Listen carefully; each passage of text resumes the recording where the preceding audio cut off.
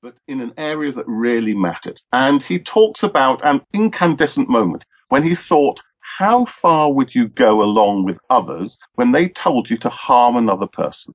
Would you harm them at all? Would you harm them a little? Would you harm them a lot? Would you kill them? So he developed a paradigm where you think you are entering into a learning experiment. And you're told this is about the role of punishment in learning. And what you have to do is to teach people a memory test.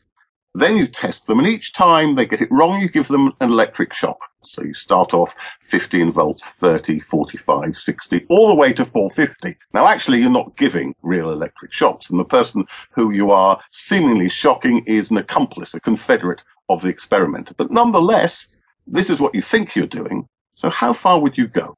And he asked people what they thought they would do. And most people said, we'll go to about 150 volts when it starts really hurting, then we'd stop. So he thought, well, okay, but perhaps people won't know what they would actually do. So he asked a panel of psychiatrists, and these psychiatrists said, well, about 1 in 1,000 psychopaths might go the whole way, but most people wouldn't go the whole way.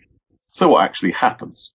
There are many variants of Milgram studies. On the one that is best known, what he finds is that every single participant in this study, 40 people out of 40, go to 330 volts, and roughly 2/3 of people go the whole way.